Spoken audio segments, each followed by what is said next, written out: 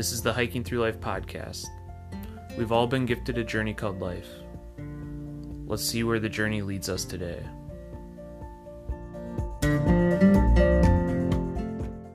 Are you looking for an easy meal while you're out on the trail? Check out Green Belly Meals. They offer stoveless backpacking meals. These are lightweight, calorie-dense meals that provide you with all your macros you need.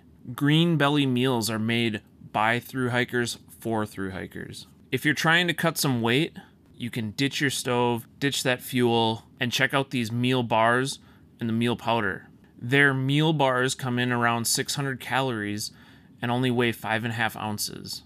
So whether you're planning just a day hike, a nice weekend, or even your next thru hike, consider Green Belly Meals as a lightweight, calorie-dense option. Go on over to greenbelly.co and use the code HikingThroughLife to save 10% off site-wide.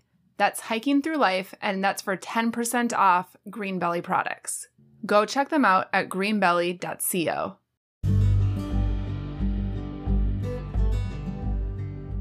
Welcome to the Hiking Through Life podcast, where we talk with people who in some way, shape, or form have been influenced by the outdoors. I'm Andy, the producer of this podcast, and my lovely wife, Sarah, will be your host. Together, we make up Hiking Through Life. This podcast is all about bringing all kinds of people who are inspired by the outdoors and sharing their stories. We hope that by sharing people's stories, it inspires others to get out and live a more meaningful life. Tune in every week for new episodes, or better yet, subscribe to the Hiking Through Life podcast on your favorite podcast provider. If you enjoy this podcast, please share it with others. Also, if you have a story to share or know of anyone who might be interested in being a guest on this podcast, head on over to hikingthroughlife.net/podcast and get in touch with us.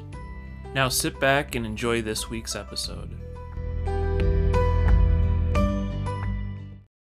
Welcome to the Hiking Through Life podcast. Today on the podcast, we have Alan Carpenter. Alan has logged 11,800 miles of long-distance hiking and cycling adventures. They include the John Muir Trail, Colorado Trail, the Pacific Crest Trail, and the Appalachian Trail. His long-distance adventures also include cycling. Most impressively, he got started in his long-distance career much later in life than most. He's also the author of a long-distance hiking books and healthy lifestyle books. Welcome to the podcast, Alan. Thank you. It's wonderful to be here. So I am curious how this all started. Listening to other podcasts you've been on, it sounds like your outdoor career started in Boy Scouts. That's right. I would wager that few of your listeners started their backpacking career 61 years ago. at the Philmont Boy Scout Ranch in northern New Mexico. And this was in the primitive days of backpacking. Yes, we had another listener who got inspired down there. It was a wonderful place. It wasn't really very wild, but it was outdoors. It was hiking. It was neat. I had a good time. So at age 14. Okay. So, and that's when you were 14, but that didn't necessarily start off your backpacking career because you started backpacking not till you were 62, correct? Long distance stuff, yes. But I did shorter stuff like, a weekend or maybe for a week, something like that. But that didn't start until I was, 30 some. I don't know why it took me so long to sort of figure this out, but it did. So in the 70s, I started, when I was teaching high school, I started doing backpacking trips. But then it never dawned on me that I could do these long distance trips, hiking or cycling. It was totally undefined to me. And I didn't really get on the bandwagon until 2008, when I was, I don't know, however old I was, 60 some. And it was because I got excited about the John Muir Trail in California. And what about that trail? Why the John Muir Trail? What made you excited to want to hike that whole trail? The reason was one day, I think it was in December of 2008, cold and snowy here in Boulder, I found a website for the John Muir Trail that I think I'd heard about, but didn't know anything about. And this guy that hiked the trail the previous summer posted these wonderful photographs of the scenery along the trail. And as I watched those pictures roll by, I got so pumped up, I decided I'm going to hike the entire John Muir Trail next summer without really knowing how I was going to do that. I'd never hiked anywhere near 218 miles before. But the scenery was so stunning and so beautiful that I decided I'm going to do it. And I did. And that's what really got me hooked on long distance hiking. And so to train for that hike at that age, I mean, you had already been doing enough day hiking and you had already been active, but to train for a long distance hike, what types of things were you doing that might have been differently than someone who was maybe younger? Right. A friend of mine whose name is Will Murray is a coach, a triathlete himself. And I asked Will, could you give me some ideas for things I ought to be doing physically to get ready to hike the John Muir Trail? So Will's a wonderful guy. So he took me over to the North Boulder Rec Center and showed me all these great things to do several months before the trip, and I did them. That really helped me develop the physical strength to do that, but it also helped me develop the mental attitude that I actually could do it. And that was really important, because if I had gone into that trip with, well, maybe I kind of sort of might be able to do it, I'm not sure I would have done it. I might have given up. Yeah, I think that the mindset for a lot of things in life, but especially hiking an entire trail, is maybe even more important than your physical strength sometimes, because it's always mind over matter a lot of the time. I think that's true. What were some times during your first through hike on the John Muir Trail that you really felt mentally challenged? The mental challenge mostly came from physical challenges, because I really didn't have any idea what I was doing. I had a big, huge, heavy pack. I had full leather, thick leather boots. And about halfway through the hike, my feet started to hurt, particularly my right foot, for no apparent reason. And it was painful. I didn't really know what to do. And I just kind of, just keep going. And by the time I got to Mount Whitney and started down, it's a 6,500-foot drop down to the trailhead that serves Mount Whitney. What I had was plantar fasciitis. I didn't know it at the time. And as I went down, my feet hurt, and they hurt more, and they hurt more. And I just barely made it to the trailhead. I was just in really sad shape then. And I was close enough to the end that, well, one, I had to get to the end anyway. There was no other place to go. But it was hard. It was very difficult for me to deal with that. Those of your listeners that have had plantar fasciitis, they'll say, oh, yeah, you don't want that stuff. It's just excruciating. But a curious thing happened after I got home, and I went to the podiatrist and got an insert for my shoes to support my high arch. The plantar fasciitis went away in, 4 months, something like that. But that pain that I had really didn't grab onto me. And it just kind of went away as a really bad memory. But the wonderful memories of the camping and the scenery and the streams and all that good stuff became bigger and brighter and more powerful. And that hooked me on long distance hiking generally. And also I decided I'm going to hike the Pacific Crest Trail, because part of the PCT coincides with the John Muir Trail. I thought, wow, this is just super duper wonderful. I'm going to do this. I had no idea how to do it, but I decided I'm going to do it. And that's really what mattered. As I've learned subsequently, if I'm doing anything in life, if my reasoning, particularly my mentally emotional part of my mind, is big enough and really latched onto this, I'll figure out a way to get it done. I'll do it. I may not know how at the front end, but I'll figure it out. I'll get help. I'll ask other people. I'll watch videos. I'll read books, all that stuff. I'll figure it out. Just like life, Yeah, and I love that attitude because it's such a positive outlook on life. You kind of do just have to figure things out and let life come to you as it does and just get through it and figure things out as they happen. You can't it just kind of like a hike. You can prepare as much as you can, but you don't know what problems you're going to run into and what you're necessarily going to encounter out there. Oh, that was certainly true for me. Given my subsequent experience, I now have a much better sense of things to look out for, to prepare for, through a hard experience of having made lots of mistakes. But it's really, but that part of being in nature, living on the trail, learning how to deal resourcefully with problems and setbacks and even traumatic events. I think being on the trail, it almost requires me to respond resourcefully because in several of those situations, there was nobody else around but me.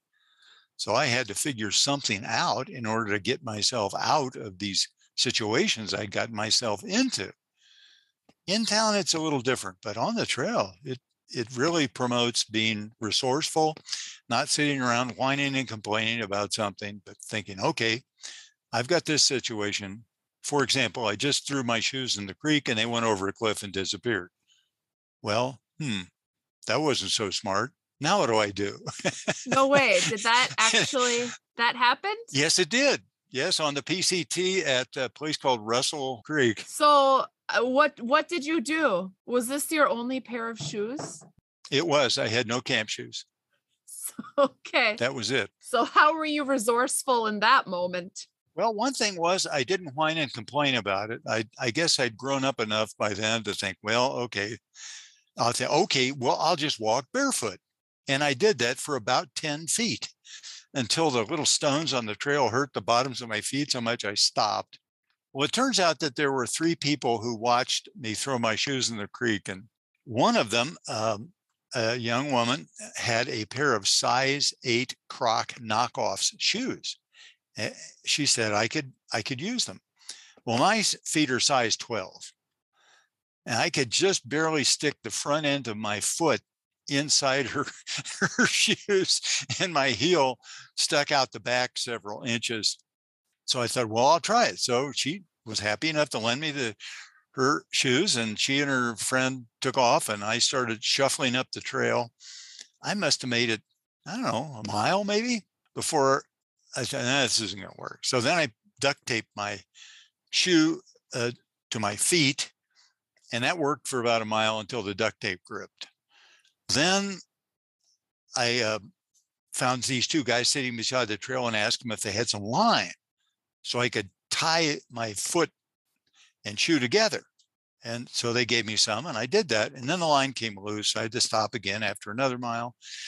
Then I just said, okay, I'm going to tie that line so tight that it won't come off. And I did. But after a couple of miles of that, I realized my foot was turning white, and I'd essentially put a tourniquet on my foot. That wasn't good. So I sat down. I'm kind of sitting by the trail thinking, well, now what do I do? After a while, these 3 guys walked by, through hikers. And the last guy, Quinoa was his name, had a pair of camp shoes on the back that looked like they were big. And I flagged him down and told him my sorry story and said, Quinoa, could I borrow your camp shoes, please? And he said, sure. And he handed them to me and took off. No questions asked, nothing about when am I going to get them back or anything. He just gave them to me, which was so common along the trail, just people being nice to each other, being kind and generous. It was just wonderful. So I put them on my foot, and even though they were about 2 millimeters thick on the bottom, I could walk with them. And I ended up walking down to this place called Olali Lake Resort, which I thought was going to be this beautiful thing with the big fireplace and a phone and all that. But no, it was kind of a very modest thing. And I got a ride into beautiful Detroit, Oregon, where I could get another pair of shoes. It was one of those things where just keep trying something, keep trying something, see if it works. And finally it did. Sure. Yeah. And you said this was the John Muir Trail. Yeah, this last episode was on the Pacific Crest Trail. Okay. Because I was gonna say the John Muir Trail, I'm guessing you didn't see as many people because you just mentioned you ran into a handful of people. I saw, well, on the John Muir Trail, there are certain places where there are lots and lots of people, particularly up from Tuolumne Meadows. I saw, I'd say, generally speaking, more people on the John Muir Trail than I did on the PCT. Now, there were days on the PCT where I didn't see anybody, but most of the time I'd see a couple of folks every day. Yeah, and I mean, so yeah, that shoe story is probably just one of many examples you have of times that were just like really challenging and you were struggling a little bit, but you pushed and you got through it. And I'm sure since then you've probably never lost a pair of shoes. You probably keep your shoes on your feet. That was a mistake I have not repeated. Yeah, I can imagine that lessons were learned from there. Yes, one of the great things was the facial expression of the people that saw me throw my shoes in the creek. They just couldn't believe the little thought bubble that came out of their minds was, that moron Alan threw his shoes in the creek. What was he thinking? Well, he wasn't thinking, actually. Yeah. Well, maybe it must have just been a really long day of hiking, and sometimes you do just kind of lose your brain thinking after long days of hiking, and all you want to do is just sit and put your feet in the water and rejuvenate yourself, right? Well, that sounds like a good reason to me. I like that. That's what you can start telling people. That's right. Maybe I won't look quite so witless that way. So I'm curious too, what other challenges, like at your age, do you feel that people are facing out on the trail? What do you think are some of the biggest barriers people face to long distance hiking at your age? I would guess a lot of people just aren't sure they can actually do it, is they don't think they've got the physical wherewithal. I think for the younger hikers, if you're in any sort of shape, you have this idea, oh, I can do this. I think it's more mental. Once you get out on the trail and your feet start to hurt and you fall down and scrape your knee and that sort of stuff, the bugs are biting you, you're kind of low on water and you're thirsty, all that stuff. Then the brain starts to work and think, do I really want to be doing this anymore? Like, why am I doing this? It hurts. Maybe I'd just go home. I think for the older people, it's more the physical. Can I actually, will I hold up? And that, 20 miles a day, can I actually do that? Wow, I don't know if I can or not. I would guess that's a big one. And I know for me personally, in the sort of physical realm, I don't have the circulation in my fingers and in my feet that I used to. It's almost as if when my blood flows down my arm, it gets down to about my wrist and then turns around and goes back the other way. And my fingers can get cold really easily, and my toes can get cold too. So, and that's something I found out the hard way, because when particularly if it's rainy, 40 degrees and rainy and just getting cold, my gloves aren't enough to keep me warm. And then when my fingers seize up, they cannot function. I realized when that happened the first time, I could not do anything. Like I couldn't get my clothes off because I couldn't get the zippers down. I couldn't do anything. So the first time that happened, I thought, well, okay, I'll do jumping jacks, which I could do. Unfortunately, I did that for maybe 15 minutes and my hands warmed up to the point where I could set up my tent, get my clothes off, get in my sleeping bag and warm up. But for younger folks, that's really not much of an issue, I would guess. I think also one of the real advantages that older folks have, say for people in their 50s and 60s, particularly, that many of these folks don't have to work full time, or they work for themselves and they can take time off from work, so to speak, and just go out and spend 3, 4, 5 months hiking or bicycling or doing something like that. Most of the once you get out of college and get a real job, for many people, it's really hard to just tell the job to go away. I'm going to skip town for 5 months. That's harder because for most younger folks like that, they don't have the financial wherewithal to be able to do that. But for older folks like me, well, generally we're more likely to have the financial resources to do it. And that's a really big deal, I think. In fact, I'd say the primo time for long distance hiking is basically 50s and 60s.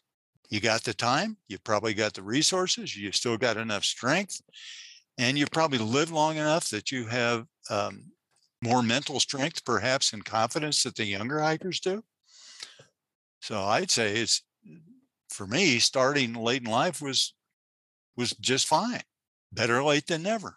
Right, absolutely. And I think that's a really cool perspective too, because I mean, you made so many good points there about how, yeah, younger people starting out jobs don't necessarily have 5, 6 months to take off to go out and hike the Appalachian Trail or the money to do it necessarily. And I think more and more out on the trails, from what I read about, like the ages are just varying age levels. Like there's not even really a normal age level out there, it seems. It's just all kinds of people who are out there. Is that what you found too?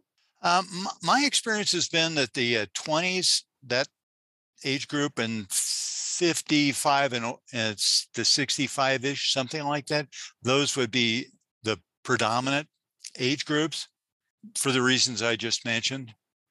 40-year-olds, I don't see that many 40-year-olds, or people that seem like they're 40-year-olds at least, because they probably have kids at home and a mortgage on the house and a spouse and all that stuff. And it's hard to get away for a length of time like that. I mean, that said, people in that situation could go out and decide, well, this is really cool.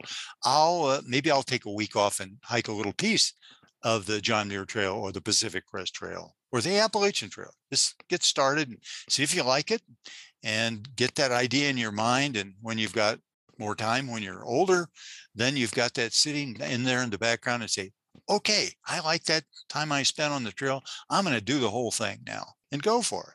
Right, exactly. It's kind of like you just got to get that itch in yourself. It's once, especially with through hiking, it seems like people start going out on a trail and then they kind of want to go and do another trail, do another trail, do another trail. That seems like that's what happened to you. And I'm curious too, because you mentioned some people have a spouse at home, but your wife, does she go on any of these with you? I know she went cycling with you, correct? Yes, my wife Betsy is the cyclist in the family.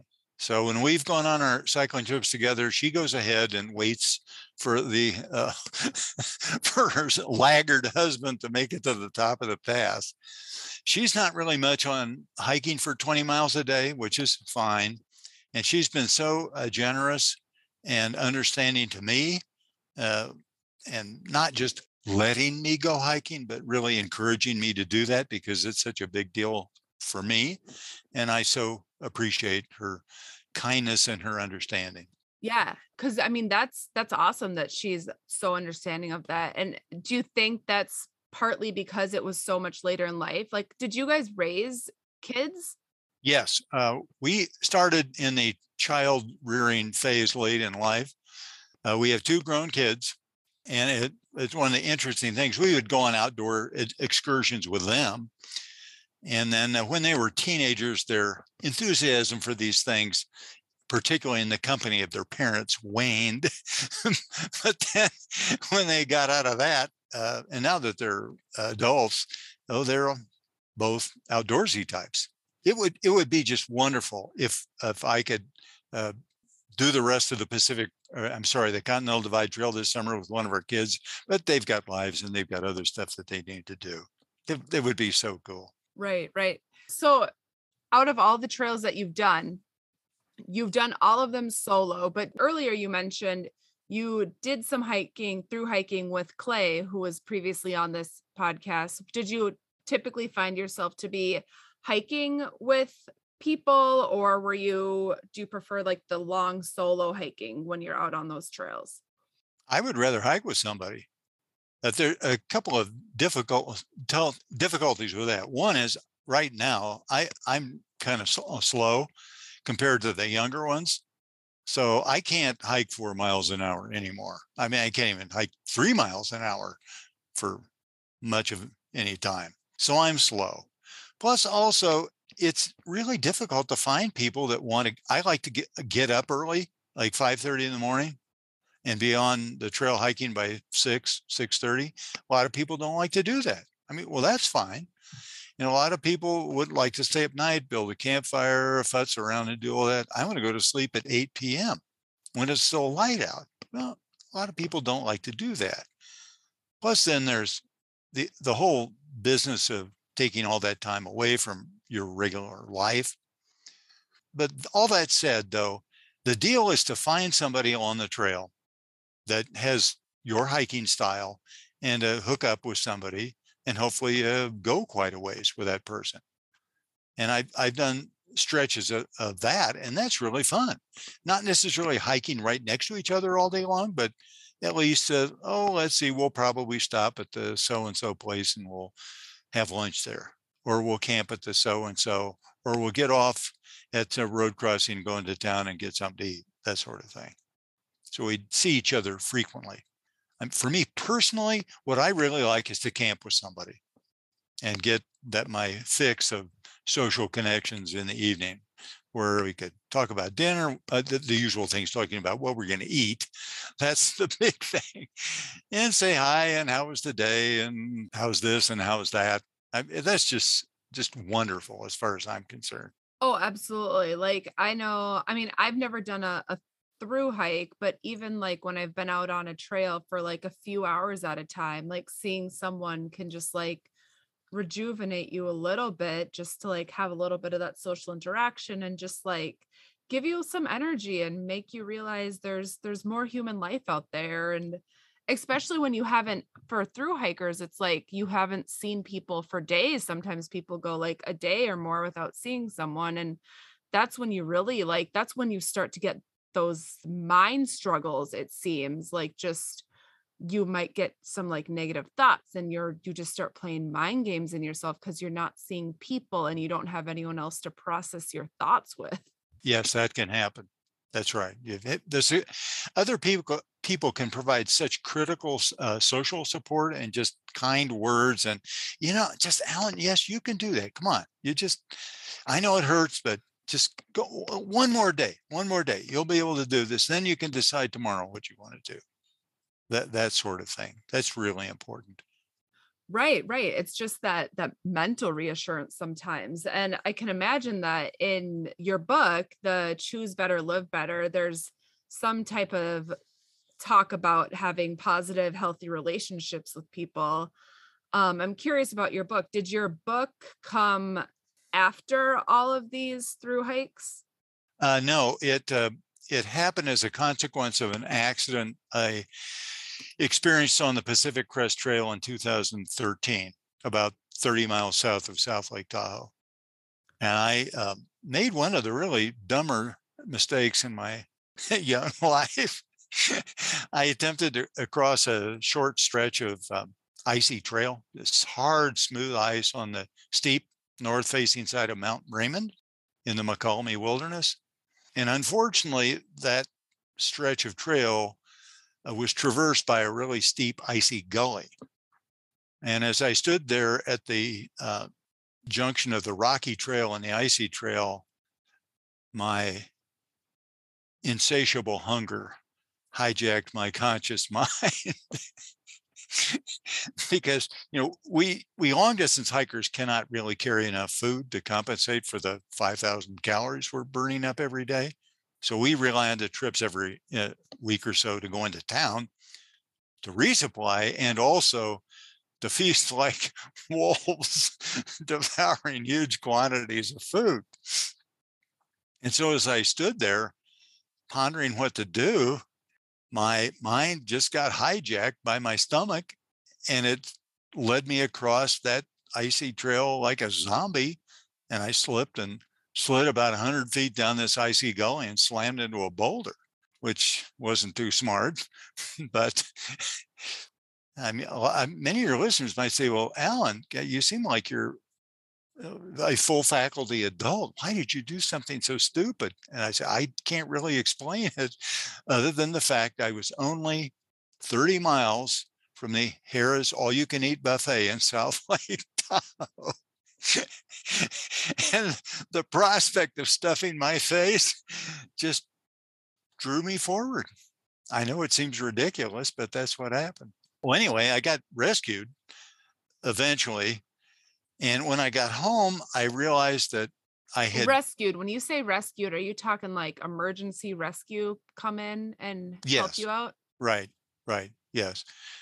I managed somehow. Well, one, I obviously wasn't killed. I don't know how that happened, but it did. And I somehow managed to crawl up the mountainside back to the trail. And then I managed to crawl a little ways farther to a little rise, and I got a cell phone signal, which I had not had for a week. And I managed to explain to the person on the other end where I was. And these two wonderful guys, Matt and Joe from the California Highway Patrol, plucked me off of that mountainside with their helicopter, which I thought they couldn't do because it was so steep, but they did. And they took me to a hospital in Reno, Nevada, and I got patched up there because I had some fractured ribs and one of my lungs was messed up, plus the usual cuts and scrapes and bruises. So I was extremely lucky to survive that. And I was lucky I wasn't hurt any more than I was. And when I got home, I wanted to be back on the trail so much, and I couldn't because my lung needed a couple of months to recuperate. And I thought, well, now what do I do and how do I get better? And I couldn't do anything because I was so beat up. And so my wife started going to the library and getting books about health and wellness. And I started reading them. And I realized, this whole exercise thing that you read about, it's a good thing. It's a huge thing. It's just monstrously big. And this whole thing of people tell you to eat better, eat more vegetables. It's just not kind of nice. It's essential if we're going to have a really healthy life. How about getting enough sleep at night? Again, it's one of these things, oh yeah, that's kind of nice. No, it's essential if we're going to have a healthy life.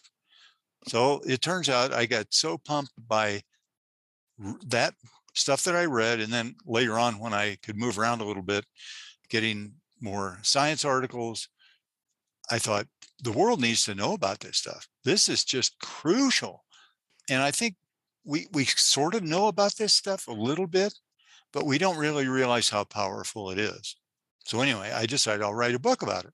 So I ended up identifying what I call 9 healthy lifestyle choices that nurture body, mind, and spirit. And that's what I've been living since 2013. And it's one of the reasons why I'm still out hiking and cycling. It allows me to do that stuff. And I think even if you didn't like to do long distance hiking and cycling, just being able to have the energy and the enthusiasm for life, all that wonderful stuff that makes life so much more enjoyable and worth living. Holy smokes, get with the program would be my advice. Right. Well, and like you said, like these aren't necessarily new concepts by any No. means, healthy lifestyle choices, but what's happened over the last years is all of this consumerism and technology and everything else is just sucking up people's minds, and people are so busy and rushed from one thing to the next, and people don't have time to sit and think about these healthy lifestyle choices. Well, I think that's the way many of us experience our day-to-day existence. And one of the things, when Barack Obama was president, I read that he would go to the gym pretty much every day and play basketball with some of his compatriots.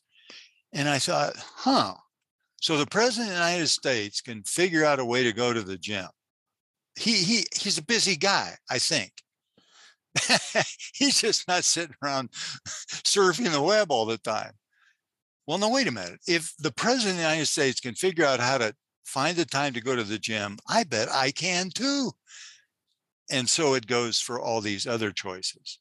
So I think you're right. We tend to all just get so caught up in our day-to-day life that I forget to live. We're just sometimes responding, putting out fires and just doing all this kind of stuff. And one of the beautiful things about hiking and cycling is taking the time to just be there in the moment, enjoying whatever it is, and just living life, letting it just be the way it is. Sometimes it's sore feet, sometimes it's beautiful scenery, whatever it is, and just enjoying that. And that I have found to be a really useful lesson. That if I get so busy, I'm just kind of chasing my tail end around, I'm thinking, no, this really isn't to my short-term or long-term self-interest. So I need to figure out a better way to deal with this situation I'm in. Absolutely. So besides healthy eating, exercise, sleep, what are some other of those 9 tips that are included? Well, I organize these 9 healthy choices into what I call the aspects of body, mind, and spirit, because I think that really captures the essence of our humanity. Unfortunately, most of the medical stuff deals with the body and short shrifts the mind and the spirit. The 3 choices I mentioned relate primarily to the body. The mind is a huge thing too. And I think the biggest healthy choice there is what I call cultivate social connections. There are people that think this is the biggest deal of all. We are social animals, John Wayne and the rugged individualist notwithstanding. We're social animals. And for the vast majority of us, we need to be able to function in social situations and have other people around us and have satisfying relationships with those people. That's a huge deal. It's not just kind of nice, it's essential for us. Another big one is to keep learning.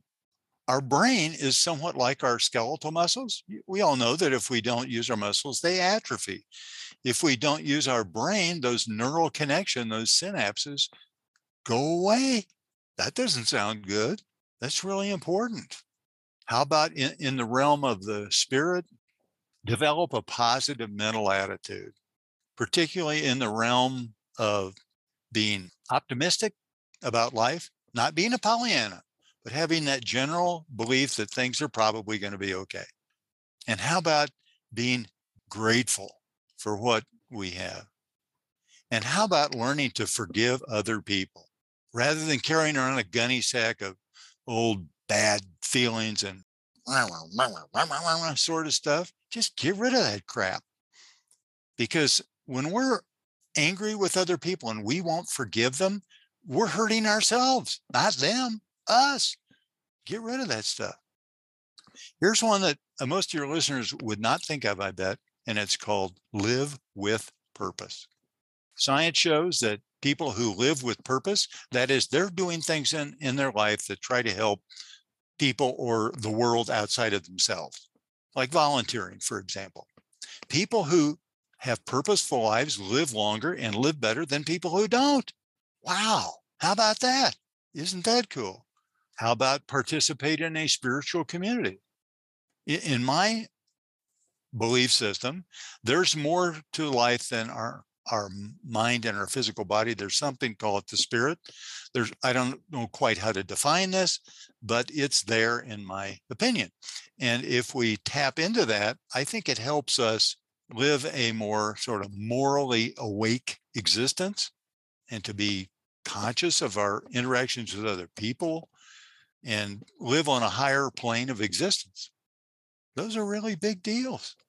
And if we start where we are, no matter where we are, and just start working on these things, just take one of these at a time. One that your listeners might think, okay, I can do that. I can eat better. I know I can do that. Well, start just a little bit and just keep making progress and keep making progress. And those things build on each other. And eventually we will change our minds about ourselves, that we are healthy people and that we do things that healthy people do, like eat better, like get enough sleep at night. Not because somebody tells us to, it's because we know that we feel better and can do more things because of it. And we can continue our long distance hiking until we're 80 years old.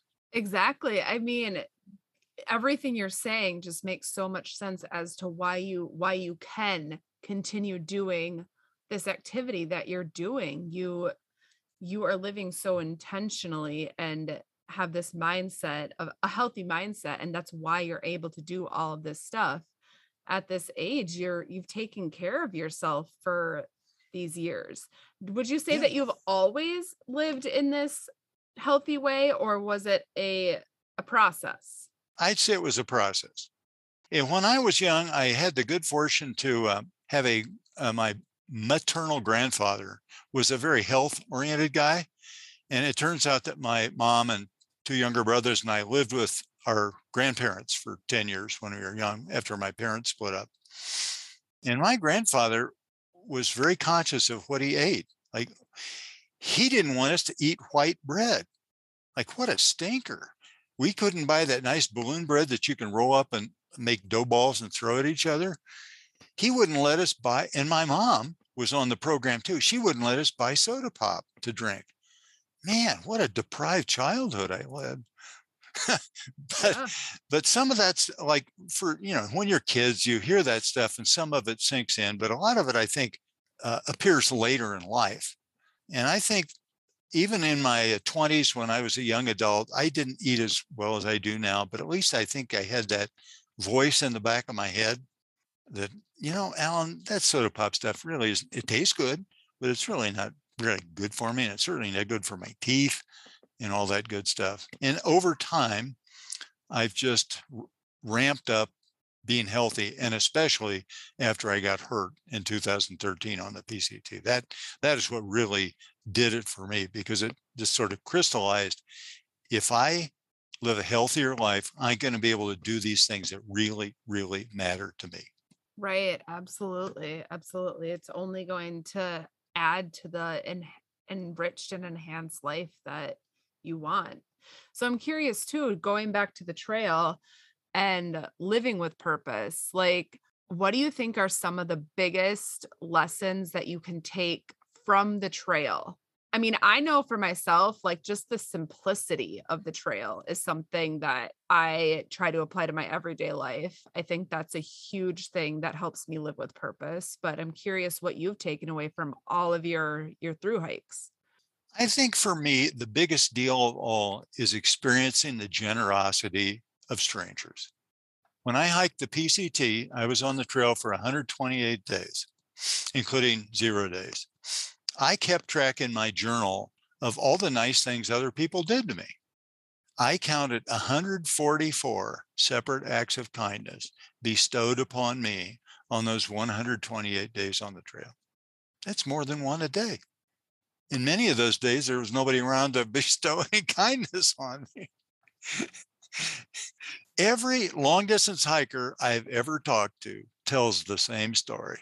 The trail angels, as they're called, are so wonderful and so important for the trail, not just to the practical aspects of what they do for us, but for the attaboys that we get, and for the just that sense of kindness and somebody else cares about me. It is just the sweetest darn thing. And as a consequence, I am a much more generous and grateful person now than I was before I started long distance hiking. And every long distance hiker I've talked to says the same thing. In fact, women I have talked to tell me they will pick up hitchhikers. That's a big deal. I'm not necessarily encouraging that, but it just shows that how impactful it is experiencing the kindness of other people on a day-to-day basis. They're not trying to get anything out of us. They just want to be nice to us and help us. Because I think they see this big thing we're trying to do, like hike from Mexico to Canada, for heaven's sakes. Wow, that's pretty cool. I'd like to help this guy out. And they do. I think also, particularly today with all the political, I don't know what, wrangling going on, I believe that the vast majority of the people in the world and in the United States are wonderful people. And they will go out of their way to help other people like me and my fellow hikers if given the opportunity. And I think that's such a wonderful counterpoint to what you sort of read about in the newspapers these days. It almost sounds like we're at each other's throats all the time. That's not my lived experience. So that would be a big one to me. And your other comment, Sarah, about simplicity, like being on the trail, you realize you don't need all this stuff. You've got some stuff, of course, that you've carefully selected so it's functional and hopefully lightweight and does what it's supposed to do. But just all this other stuff, we don't really need that stuff. And the irony is that, at least in my experience on these hiking trips, I have so much a high level of enjoyment and peace of mind most of the time that life is very simple and it's very enjoyable. It's very rewarding. It's not like I'm freezing in the dark or anything like that. Yeah, I don't need all that stuff. That's a big lesson, I think. Yeah, yeah, it absolutely is. And just like what you were saying about all the people, like the trail angels, like yeah, there's always every single through hiker, like you said, has a story to tell. Not even through hikers, just like section hikers. I mean, I've been out on the trail for 3 days at a time and have had some great trail angel stories happen. And it's it's that type of stuff, that type of community that's out there that makes you realize that people are just want to help each other out and want to support each other and be there for one another at the end of the day. Like you said, like what you're seeing on the news and everything is just so dramatized and just like Yes. it's just too much. And sometimes people just gotta turn off the TV and get on the trail.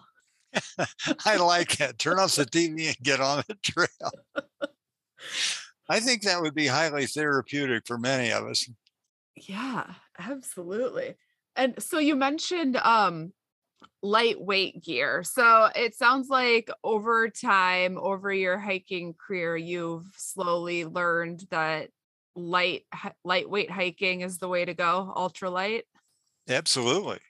Now, but let me qualify that a little bit. It doesn't mean carrying so little stuff that I feel unsafe or uncomfortable. That's really important. And we find that out by doing this stuff and by asking other people and getting advice from folks or whatever. But basically, it took me a while to learn that. I think by about the third hike, I'd gotten the picture pretty much, because as Warner Springs Marty says, the fun goes up when the weight goes down. And it may require a little bit of looking around. It will require a little bit of looking around, but it's a lot easier now than it was in 2008 when I started this, because I was unable to find lightweight hiking gear. I'm sure it existed, but I couldn't find it, like searching online. Ultra lightweight tent, didn't find one. Ultra lightweight sleeping bag, nope.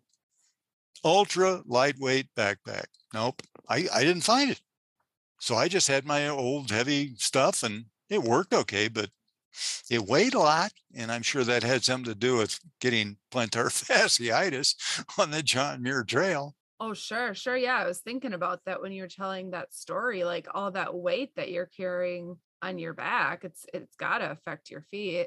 So how much did your pack weigh like when you started your through hiking? What was your pack weight? I don't know, but it was a lot.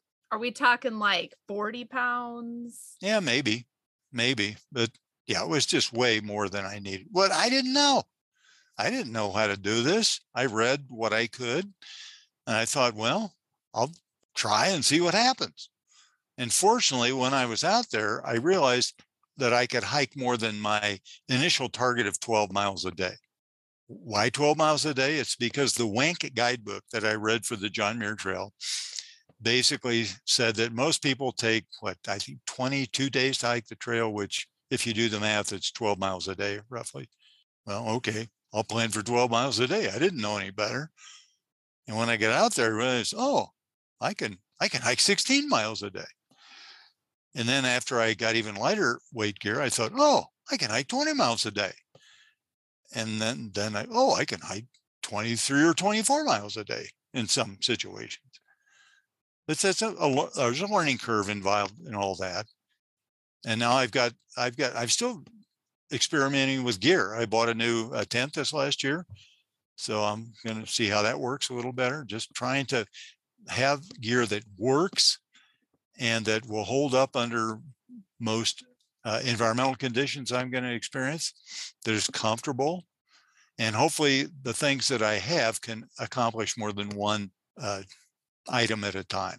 Would you ever do just the shelters and just carry like a sleeping bag and do the shelter thing that a lot of people do on the trails to sacrifice weight? No.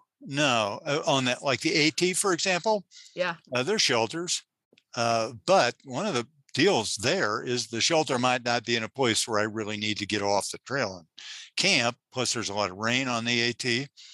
Plus, on the AT, there's a fair number of snorers that stay in the shelters, and sometimes they don't own up to being snorers. And there are several times on the AT when I just got them in the middle of the night. I can't stand it anymore, even with earplugs, and walk outside on a dry night and plop my pad and sleeping bag outside and sleep the rest of the night. So when I started the Pacific Crest Trail, I had a tarp. And I tried that for a while, but I gave it up and bought a tent because the wind would blow under the tarp and it'd get dirt and crap all over my stuff. And I was concerned I'd lose small things like my pocket knife. It would fall off my ground sheet and get stuck in the sand or the soil, and I couldn't find it anymore. So I decided to get a tent. I'm glad I did. I've had several since then. But I think it depends on what you like and how you see it. If you know, I'm not trying to tell what they ought to do, but just be aware of the situations that you're likely to encounter, particularly with regard to bugs would be an example, mosquitoes or black flies. You know, if you're going to be in black fly and mosquito country, you're going to need some mosquito netting. Oh yeah, yep. That's here in Minnesota in the summer. You Yeah, need sure. that. So now you might have a tarp with a little mosquito netting kind of thing around the perimeter or something like that. Okay, but you got to be mindful of stuff like that so you don't get hung out to dry, as it were. Right. So what are some of like your top gear items that you would recommend? I know like through hiking and just hiking in general is such a learning process for people as far as gear goes and as far as what you think you need when you're starting out and then what you end up with. So what are your tips, like some of your like top items that you would tell people to definitely bring with you on their first through hike? One of the best things I ever did was buy a pair of Montbell wind pants. Very lightweight. They're about 5 ounces. I actually, I wear shorts all year round. I've got them on right now. It's February in Boulder and it's cold outside and there's snow on the ground. So when it's really cold, then I put on my Montbell wind pants over my shorts to go for walks. My wife and I take a walk after breakfast, after lunch, and after dinner. So today, when it's relatively warm, it's about 45. So I don't need my long pants, but I use my wind pants. And I've taken them on, I think since I bought them, every long distance hike that I've had is they're very light. And I found that, at least for me, if I put my wind pants on over my shorts, as long as it's not raining, I can stay warm. And the bugs don't bother me much either. Yeah. Wind pants are great. So that they work great. Yeah, I've also bought a set of Montbell rain gear, Versalite, I think it's called, and that has worked really great. I have had poor luck with rain gear in the past, as in it doesn't really work. It leaks, or it has such a limited lifetime. And I've had very good luck with that rain gear thus far. It's very lightweight. You got to take care of it. You can't, abuse it. But it's been very effective. It works. So those are some items that I would suggest to folks. Yeah, definitely. I mean, because the better the gear you have to wear, the more comfortable you're going to be. Especially like you said, wind pants can help in the rain, can help with the cold. They're lightweight. I mean, yeah, I've used wind pants in the winter here too, just to help myself from the cold. Yeah. Those are a couple. I actually bought a Gossamer Gear tent, the 2 it's called. So I haven't used it yet, but it looks like it's long enough for me. I'm 6'1", and in most tents, my feet tend to stick up against the end of the tent or my head, and sometimes rain can get in. depending upon the tent. It's a very lightweight tent. It weighs what, pound and a half, something like that. So I'll see when I'm out on the CDT this summer how that works. Oh, okay. And is this just a one-person tent? It's a 2-person tent, and I like to be able to sprawl in my tent, and I don't want to feel like I'm sleeping in a culvert. So I'm happy to have a few extra ounces to get the extra room in the tent. Yeah. Yeah.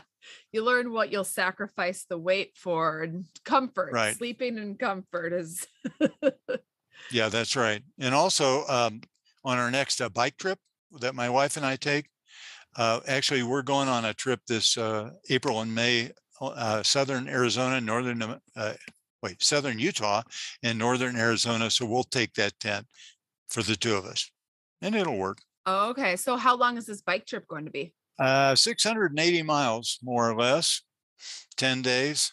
It'll be just great. Late April and early May are really wonderful times to be in the Colorado Plateau. Highly recommended. And she and I did a trip, oh gosh, maybe 7 years ago. We started in Moab. Pretty much everybody knows where Moab is these days.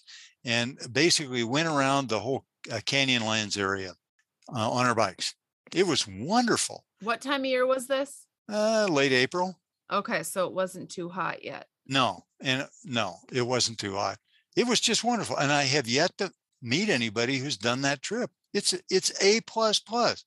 I don't get why I don't run into more people that have biked that route. It's wonderful. Yeah, I don't hear much people doing that either. There's just so many national parks down there that maybe people are just trying to chase the national parks in cars. Yeah, well, we've done that plenty of times. Yeah. It's there's not really kind of no place else like it in the US as far as I'm concerned. So would you say that's like one of your top cycling trips you've done? That was really nice. It was only about 8 days, something like that. It wasn't very long, but it was sure fun. And the scenery was wonderful. We had great times together. This trip we're going to do in late April and early May will be 10 days, not actually on the bike. And we have some friends we're going to see along the way. So that'll be fun. It'll be a wonderful trip. And we'll be able to see the cottonwoods just sprouting out down on the Escalante River. It'll be so swell. Yeah, that's awesome. And when you guys do the cycling, do you just put your packs on your backs, or do you have them hanging off your bikes like most cyclists do, I'm guessing? We have panniers in the rear, not on the front. Again, when we go on our long distance cycling trip, we've taken our hiking gear, not the backpack, but the tent, sleeping bags, shirts, long johns, all that stuff. And so we've got bike shoes that we don't use hiking, and we've got panniers to carry the gear in, and a reflective bike vest, but pretty much it's hiking gear. And I find it amazing the number of people we run into that they have front panniers, back panniers, other stuff. They've got everything, including the kitchen sink. And I kind of, do you really need all that stuff? Oh yeah, I need to bring my computer along. Absolutely. I need to bring along this, that, and the other. Okay. Probably all the people that are doing all the technology stuff and blogging about it. I guess if you're bringing your computer along. Yeah, well, I use my cell phone. It's not as convenient as having my computer, but I don't need the computer. Right. All the extra weight, all the gadgets. The gadgets can add a lot of extra stuff to your gear. Yeah. So it's the same idea on our bike as like hiking. When the fun goes up, when the weight goes down. Right. For sure. I've experienced that. I mean, last summer we were hiking with our baby, and I was always carrying the baby on my back. And I know we didn't hike nearly as much as we used to, and I was carrying the weight of a baby on my back. Well, yes, of course. Yes, one of my favorite memories is when our daughter was little. We went down to Canyonlands National Park to the Squaw Flat Campground in the Needles, and hung out for a better part of a week. Our daughter was in diapers, and we would rinse the diapers out in the diaper bucket every day and hang them in the juniper trees at the campground. It looked like, I don't know what, the Clampetts had arrived from Beverly Hillbillies. Oh yeah. It was wonderful. And she had a great time. She couldn't walk, but she would crawl around and eat the sand and That's eat fantastic. the pine needles and all that stuff. It was wonderful. Yeah. That is so fantastic. That's just diapers hanging in the trees. That's time of the hippies, that's for sure. I love it. That's fantastic. All right. Well, it's been so awesome. So if people wanted to like learn more about long distance hiking at all and check out all of your stuff that you've done, where can they find you? Well, there's two possibilities. I have my sort of health and wellness website, and that's ALANT is in my middle initial carpenter.com, alantcarpenter.com. So I blog once a week on health and wellness topics, and I have a monthly free 2-page newsletter that I'll give out to people. So if you're interested in that, that's fine. Just let me know on the website. And then the biking and hiking stuff is longdistanceadventures.com. So I have a bunch of journals and such on there, and an ebook about how to get started with long distance hiking. And when I'm doing hiking, I blog on that website too. From your phone, not your computer. From my phone. Yes, that's right. Just typing in one letter at a time. I can't do it with my thumbs like our kids do. I'm just hunt and peck. But it works, and I'm happy. Well, you're out hiking at your age. You don't need to be doing all the fancy digital stuff all the young people are doing either. No, that's fine. If that's what folks want to do, power to them. But that I'll pass. So, another thing too, if people are interested in chatting with me about this stuff, that's fine. Just send me a message, and we can hook up and talk about it. Awesome. We'll put all those links in the show notes for sure. Well, thank you, Alan. This has been awesome talking to you, and I'm ready to get out on the trail now. Yeah, what a wonderful, it's sort of, remember George Bailey in the Christmas film, It's a Wonderful Life? That's the way I kind of feel about I have this wonderful situation, this wonderful town to live in, and a lovely wife and kids that are wonderful. And I just feel so grateful for all the things that have been bestowed upon me. And I'm just so grateful that I'm able to continue with the hiking trips and the biking trips and really enjoy life. How about that? That's a beautiful note to end on. Very grateful note. Yeah. Yeah. Why be grouchy? Exactly. Well, Sarah, thank you so much for chatting. I just enjoyed it immensely. Yeah, thank you.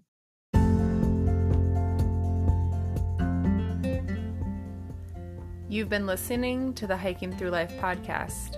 Peace, love, and hike through life.